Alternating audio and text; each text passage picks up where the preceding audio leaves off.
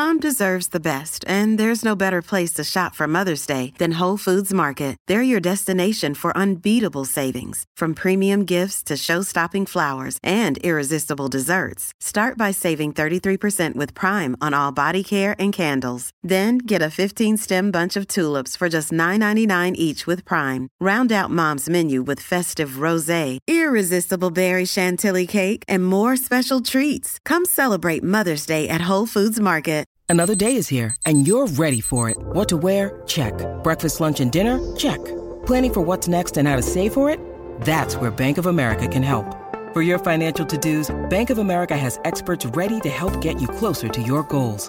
Get started at one of our local financial centers or 24/7 in our mobile banking app. Find a location near you at bankofamerica.com/talktous. What would you like the power to do? Mobile banking requires downloading the app and is only available for select devices. Message and data rates may apply. Bank of America N.A., member FDIC. Welcome back to the FloTrack podcast. I'm Kevin Sully, joined by the biggest 1 hour run fan there is now. It's Gordon Mack. Wow. I'm a huge 1 hour run fan. It's so crazy to be a fan of something I've never done in my life. You know, it's just like I've never done an hour. That's kidding. I think I ran an hour a couple times in college being a 400-meter runner, but you know, I respect it. It is weird, man, watching a 1 hour race. It's kind of like, what's the point of even watching the first 50 minutes? Exactly. Right? Yeah. It's just like, okay, cool. I mean, you could say that about a marathon as well, right?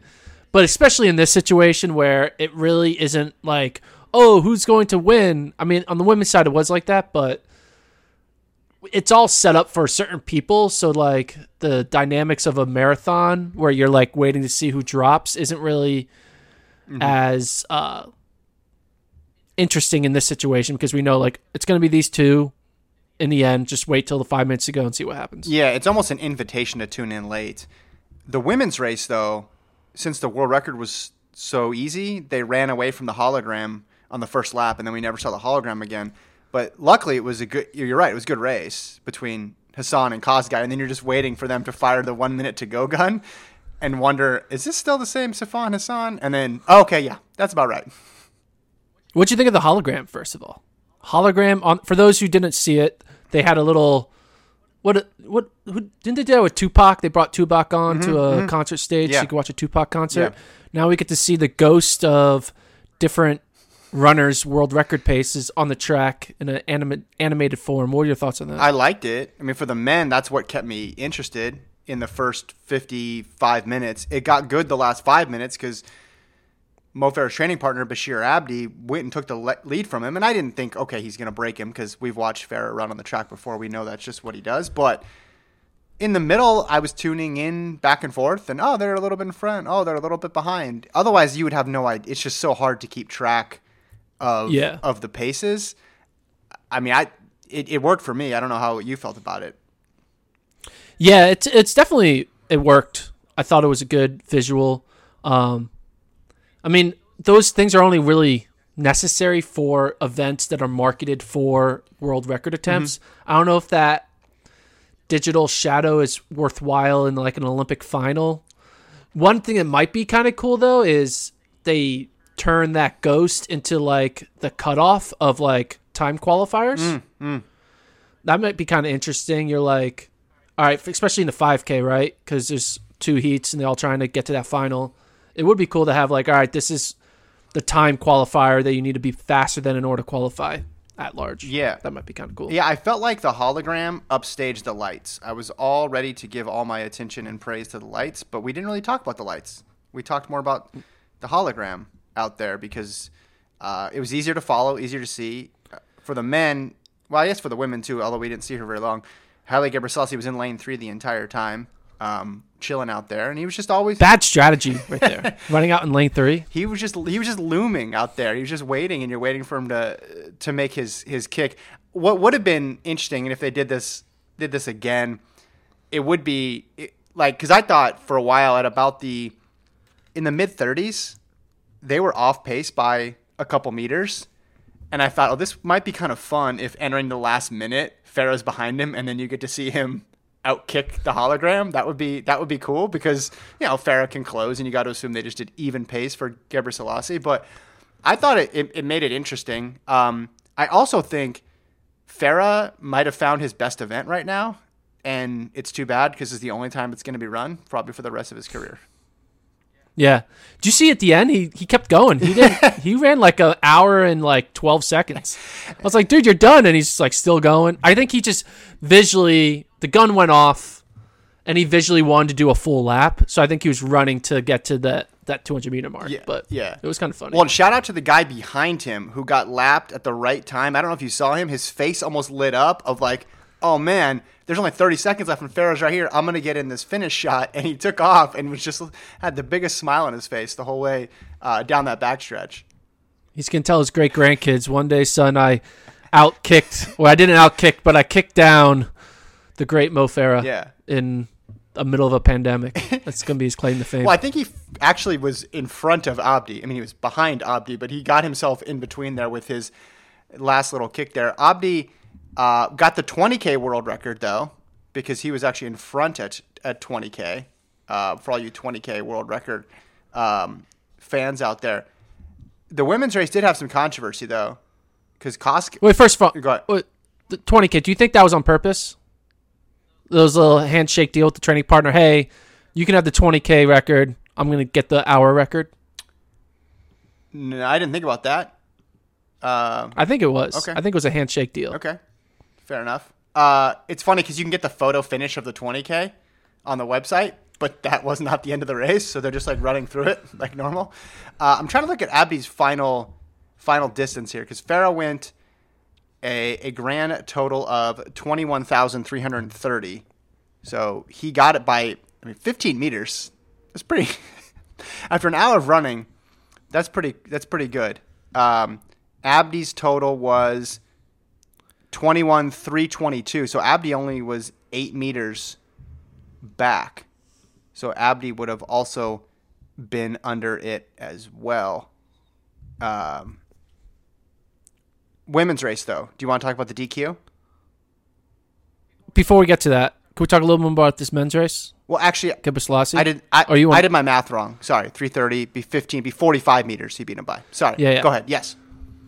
So I looked up. I don't know where the top 5 lists are for the 15K track, 10-mile track, 20K track, half marathon track, 5K road, 25K road. But I have everything else. Mm-hmm. So Gebrselassie now, third best 5K track. This is Gebrselassie. Third best 5K, second best 10K. I'm not sure where he is in the 20K track. He has now the third best hour. He has the fourth best 15K road. He still has a 10-mile road record. Mm-hmm. He's still there. And that's it. So he's fallen off the record books. Is this era of Cheptegei and Farah doing these weird races gonna erase the Gebrselassie era? Well, yes, it looks like it. And now Cheptegei might just erase Bekele. You and Lincoln talked about it in the pod yesterday with the 10K. We could, in another year, we could have no Bekele and no Gebrselassie amongst any of the world records, which would just be insane if you told me that coming into the year. That's just, no, I agree. That's a good point.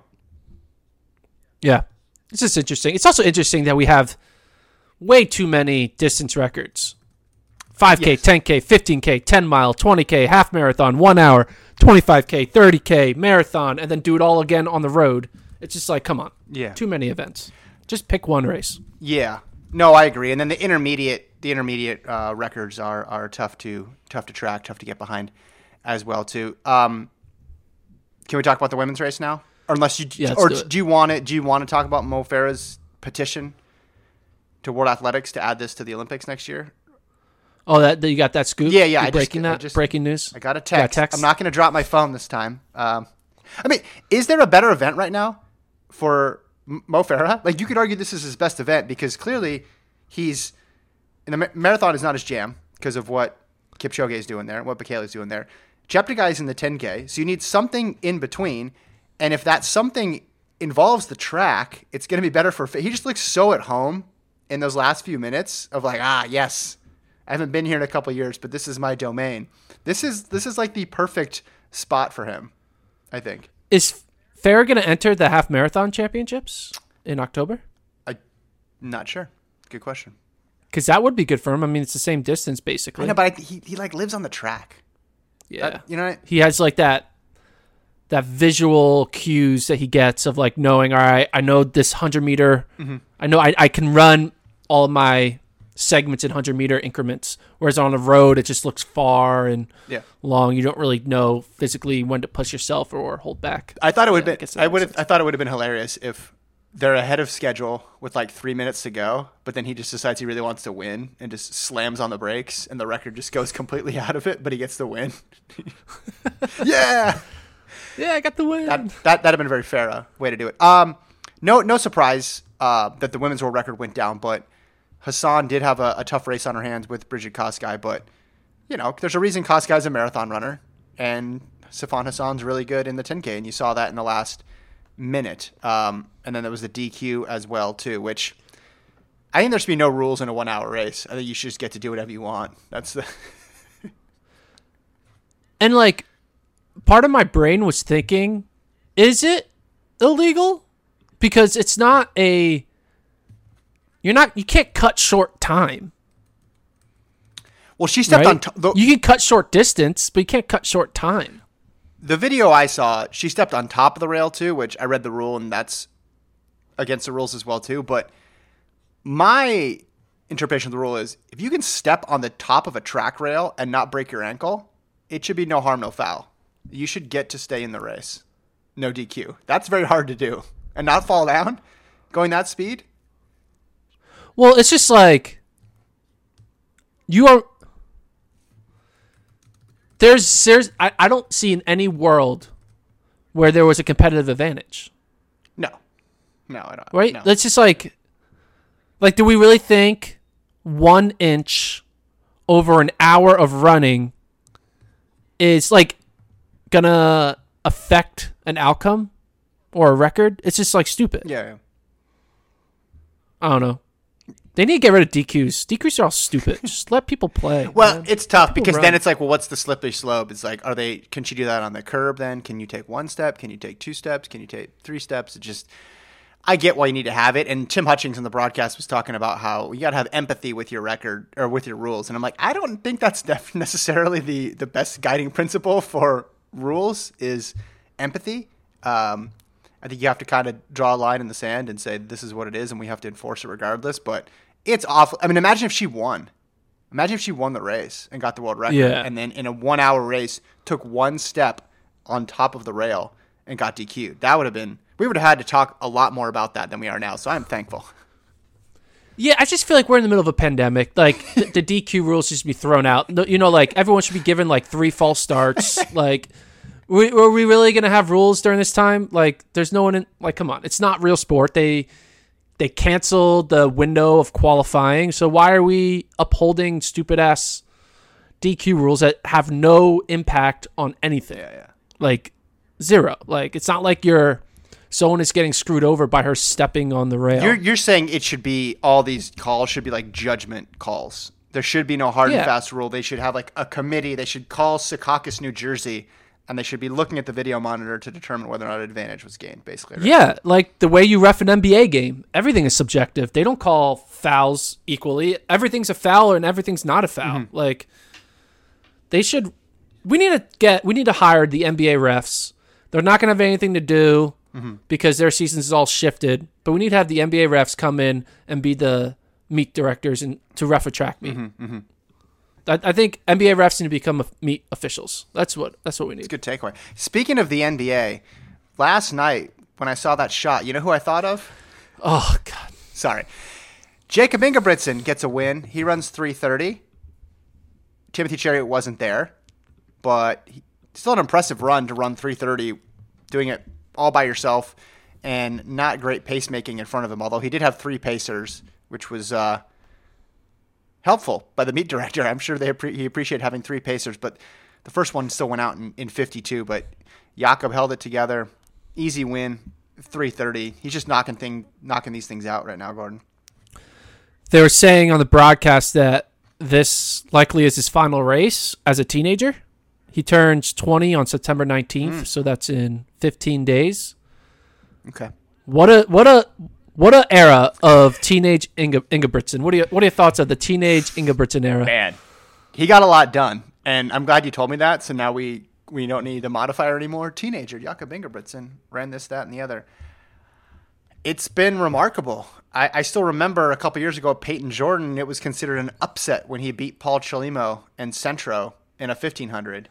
And now we seem so far away from that. That would not – he's the second best 1,500-meter runner in the world, and he's certainly somewhere in the top 5, I'd say, of 5,000-meter runners in the world, and he's not even 20. So I'm just saying that with Mondo, who also was in this meet and also performed really well, cleared 6 meters again. Kind of similar things going on with Mondo and Jakob, where like they've set the bar so high for themselves. Like Mondo cleared 6, and it was like just expected. Literally set the bar high. But like Mondo clears 6, and you're just used to him doing 6, and then he took 3 shots at 6:15, which would be the outdoor world record, didn't get it, and you're like, okay, that's about right. That's about where he should be right now. And that's the same with Jakob. It's like 3:30, no competition. All right, seems about right. That's it. That's incredible considering their ages. Yeah, no, I agree with you. It's kind of getting boring in a weird way. Like his talent is getting a little boring because before it was exciting because it's a young guy like doing these great things, lacing it up against the best in the world. Mm-hmm. But now it's kind of just like it's like giving not but like whenever LeBron James scores 30 and 10 and 10, it's kind of like okay. But like if a rookie does 30, 10, and 10, everyone's going wild, right? So it's he's basically turned his talent has basically turned him into just he's made greatness boring, which is really hard to do because that means you have to do it over and over again. Yeah. And you have to be like, I don't know if I'm making myself clear. Does that make sense what I'm trying to say though? Yeah, no, 100%. That's a good like slogan for like an apparel, like a Nike or Adidas, make greatness boring.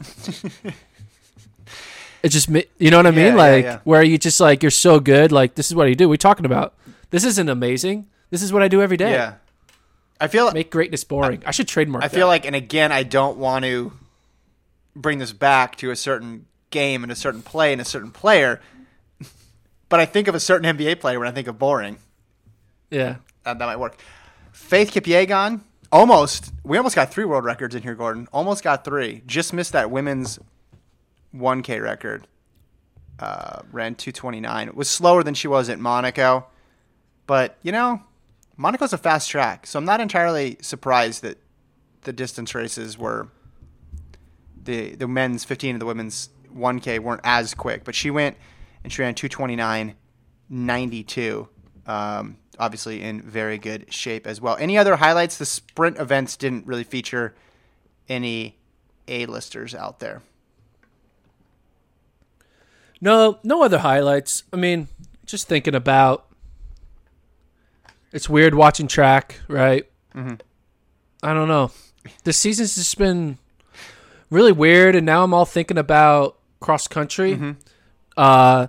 I started doing some sleuthing on the internet to look at Big 12, ACC, and SEC cross-country teams who are competing this season and looking at their schedules. And they have there's going to be a bunch of cross-country meets in the September 19th weekend, which is weird. And they're all hosted by SEC, ACC, and Big 12 schools.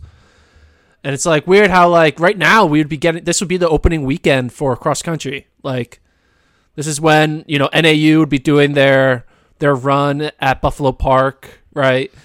Colorado will be doing some race against Colorado State. And it's just just thinking about what could have been. And it makes me think about it because, you sound like football's coming back. You sound like Lincoln, man. You're just bumming me out. I thought this was I'm not. Gordon I'm on the podcast. Well, what is this? Yeah, I know. Well, football's coming back, man. Big Ten. They're having cold feet right now.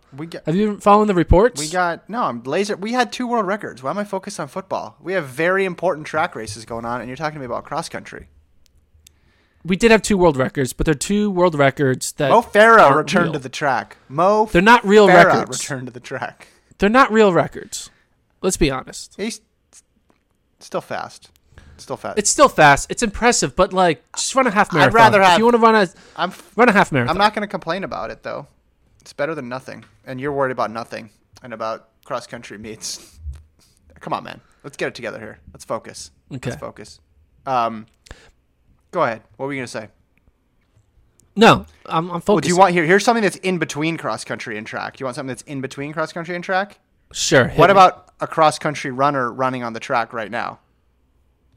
Okay, who's that? Okay, Whitney Orton. What does she do? There's a twist. Okay. Was dribbling a basketball. Ooh, basketball world record. Basketball world record 452.71, according to Isaac Wood, who has a very accurate stopwatch. In the mile, Gordon. That betters Sydney Massarelli's existing basketball mile world record by several seconds. So she's the first woman under 5 history. Yeah, well, I don't want to see her running the fastest basketball mile ever. I want to see her running the farthest distance she can cover for 5 minutes while dribbling a basketball. That's what I want to see. The farthest distance you can run for 5 minutes while dribbling a basketball. Like, they need to do that next week. And then we just need to change it up. Do a 6-minute run, like a 7.5. Let's do a pie where you just run the distance of 3.14 and do something. I don't know. That's cross country. This is just me showing my ridiculousness that track has gotten to. Literally, we have way too many distance records. 5K, 10K, 15K, 10 mile, 20K, half marathon, 1 hour, 25K, 30K. It's just like 20 mile. Check out the progression though of the women's basketball mile. Okay. Okay. What is it? I'm looking at this MileSplit article, and before Massarelli, apparently Lauren Johnson had the record. She ran at 5:16. She did that earlier this year. Then in July, Massarelli runs a 5:08, and then you have what Orton did today with that 4:52. So I mean 5:18 or 5:16 down to 4:52. This is like the golden era of basketball miling right now. What's the men's record? Isn't it held by? It was the UNC assistant coach, right? Yeah. What do you run? 4:30. He ran fast. 4:30 something. Yeah, let me look it up. Basketball. Google it. I'm sure that'll pop up here. I feel like he was 4:30. 4:37. Okay. Do you think the most? So Whitney Orton only 15 seconds behind the overall record. Pretty impressive. Do you think the fittest NBA basketball player could run faster than that while dribbling? No. That's a crazy question. You don't think so? No. There's got to be a basketball player out there who can run a fast mile. There's nobody in the NBA right now who can run a 4:37 mile. Even without a basketball, there's nobody in the NBA who can run a 4:37 mile right now. Oh, I disagree with that. Okay, one, Joel Embiid, because he's had a lot of rest. He's had a ton of rest this year. No, there's definitely a basketball player who can run a 4:37 mile. A lot of them are very tall, so you exclude most of the league just because they're enormous. And then you think like, I don't know, healthy John Wall, Russell Westbrook, Ja Morant, you think they can run? I mean, you forget 440 takes some training. Now, if you want to put the caveat with training, well then I don't know. But like right now on this day, no, nobody's running 4:37 in the NBA. Sorry. But you make it seem like basketball players are sitting on their butt eating bacon double cheeseburgers. They're not. They're like training hours every day. They have endurance. They're not doing repeat 400s. 4:37's quick. 4:37, you can't roll out of bed and just do a 4:37. Yeah, but you also can't roll out of bed and practice with the best basketball players in the world. Yeah, it's basketball every day. There's no basketball Olympics, Gordon. We're talking about there is basketball Olympics. We're talking about running a mile here. FloTrackPodcast@gmail.com. This has been an ongoing debate for a while. How fast do you think the fastest NBA player could run a mile? I know North Carolina, when they do their training camp, they run a mile, and a bunch of people run under 5. And Allen Iverson said back in the day he ran some fast time. I don't think anybody in the NBA right now could run a 4:37. I'm just gonna say it, even without a basketball. Okay. Is an NBA player closer to 4:37 versus you closer to scoring 5 points in an NBA basketball game. Yeah, I couldn't score a point in an NBA basketball game. That's a ridiculous comparison. You couldn't score a point? You couldn't score a point. Dude, you could get lucky, hit a three. For sure. They left you open. They're not going to. Yeah, well, they're going to leave you open. What? Well, yeah, there's a 0% chance. No, 0.00000000001% chance of me scoring in an NBA basketball game. There's a much higher chance of an NBA basketball player running a 4.37 mile than me scoring a single point in a basketball game. They would block. You really think it's that hard to score a point in a basketball game? I don't think it's that hard. Do you realize how tall they are and how high they can jump? They could leave me open, and by the time I release the ball, someone's jumped from across the court. You make it seem like there's people in the NBA who are like 6 foot who can score baskets, can hit jump shots. Yeah, because they're good at shooting a basketball. I'm not. Like, I would need at least like 10 open shots to probably get one close. They would run across. If I was wide open, it would be tough. And if I was guarded in any way, shape, or form, it would be close to impossible. It'd be basically impossible. I don't think you've ever have you ever stood next to somebody who's 6'7"? Do you know anybody who's 6'7"? You know how tall that is? It's tall. No, I get it, but I'm just saying, like, it's not yet to score. You don't have to go 1 for 1. Like, you got to go 1 for like 15. You could do that. So you're saying in this hypothetical situation, you're playing all 48 minutes of a basketball game. Is that what you're saying? 36. Okay, 36. So you're playing 36 minutes of a basketball game, and they're playing defense like they would on any normal basketball player, or what? Like you're just on. They're playing defense. On the Sixers. They're playing. They're reading you. They're like, all right, looking at your strengths and your weaknesses. They just see a lot of weaknesses, so they're going to probably leave you open, which then could be your strength because hey, more open shots, and you can hit an open shot. I guess if you are completely wide open because so the strategy is you miss your first couple shots so poorly, and then you hope somebody else on the team gets hot, so they just say, okay, we're just doubling that guy, and we'll leave Mac open, and then you get lucky. Yeah, there's a 1% chance that would happen, but 1%? No, dude. The time it takes even to like catch the ball and release it for mere mortals like you and I, compared to what they do in the NBA. They could close out on us real quick. If they just didn't guard us, if they treated us like a little kid, then you're just like shooting wide open. But what does that prove? I don't know what that proves if you're shooting wide open in an NBA game. It doesn't prove anything. You could draw a foul. Draw a foul, man, and then you get to the line.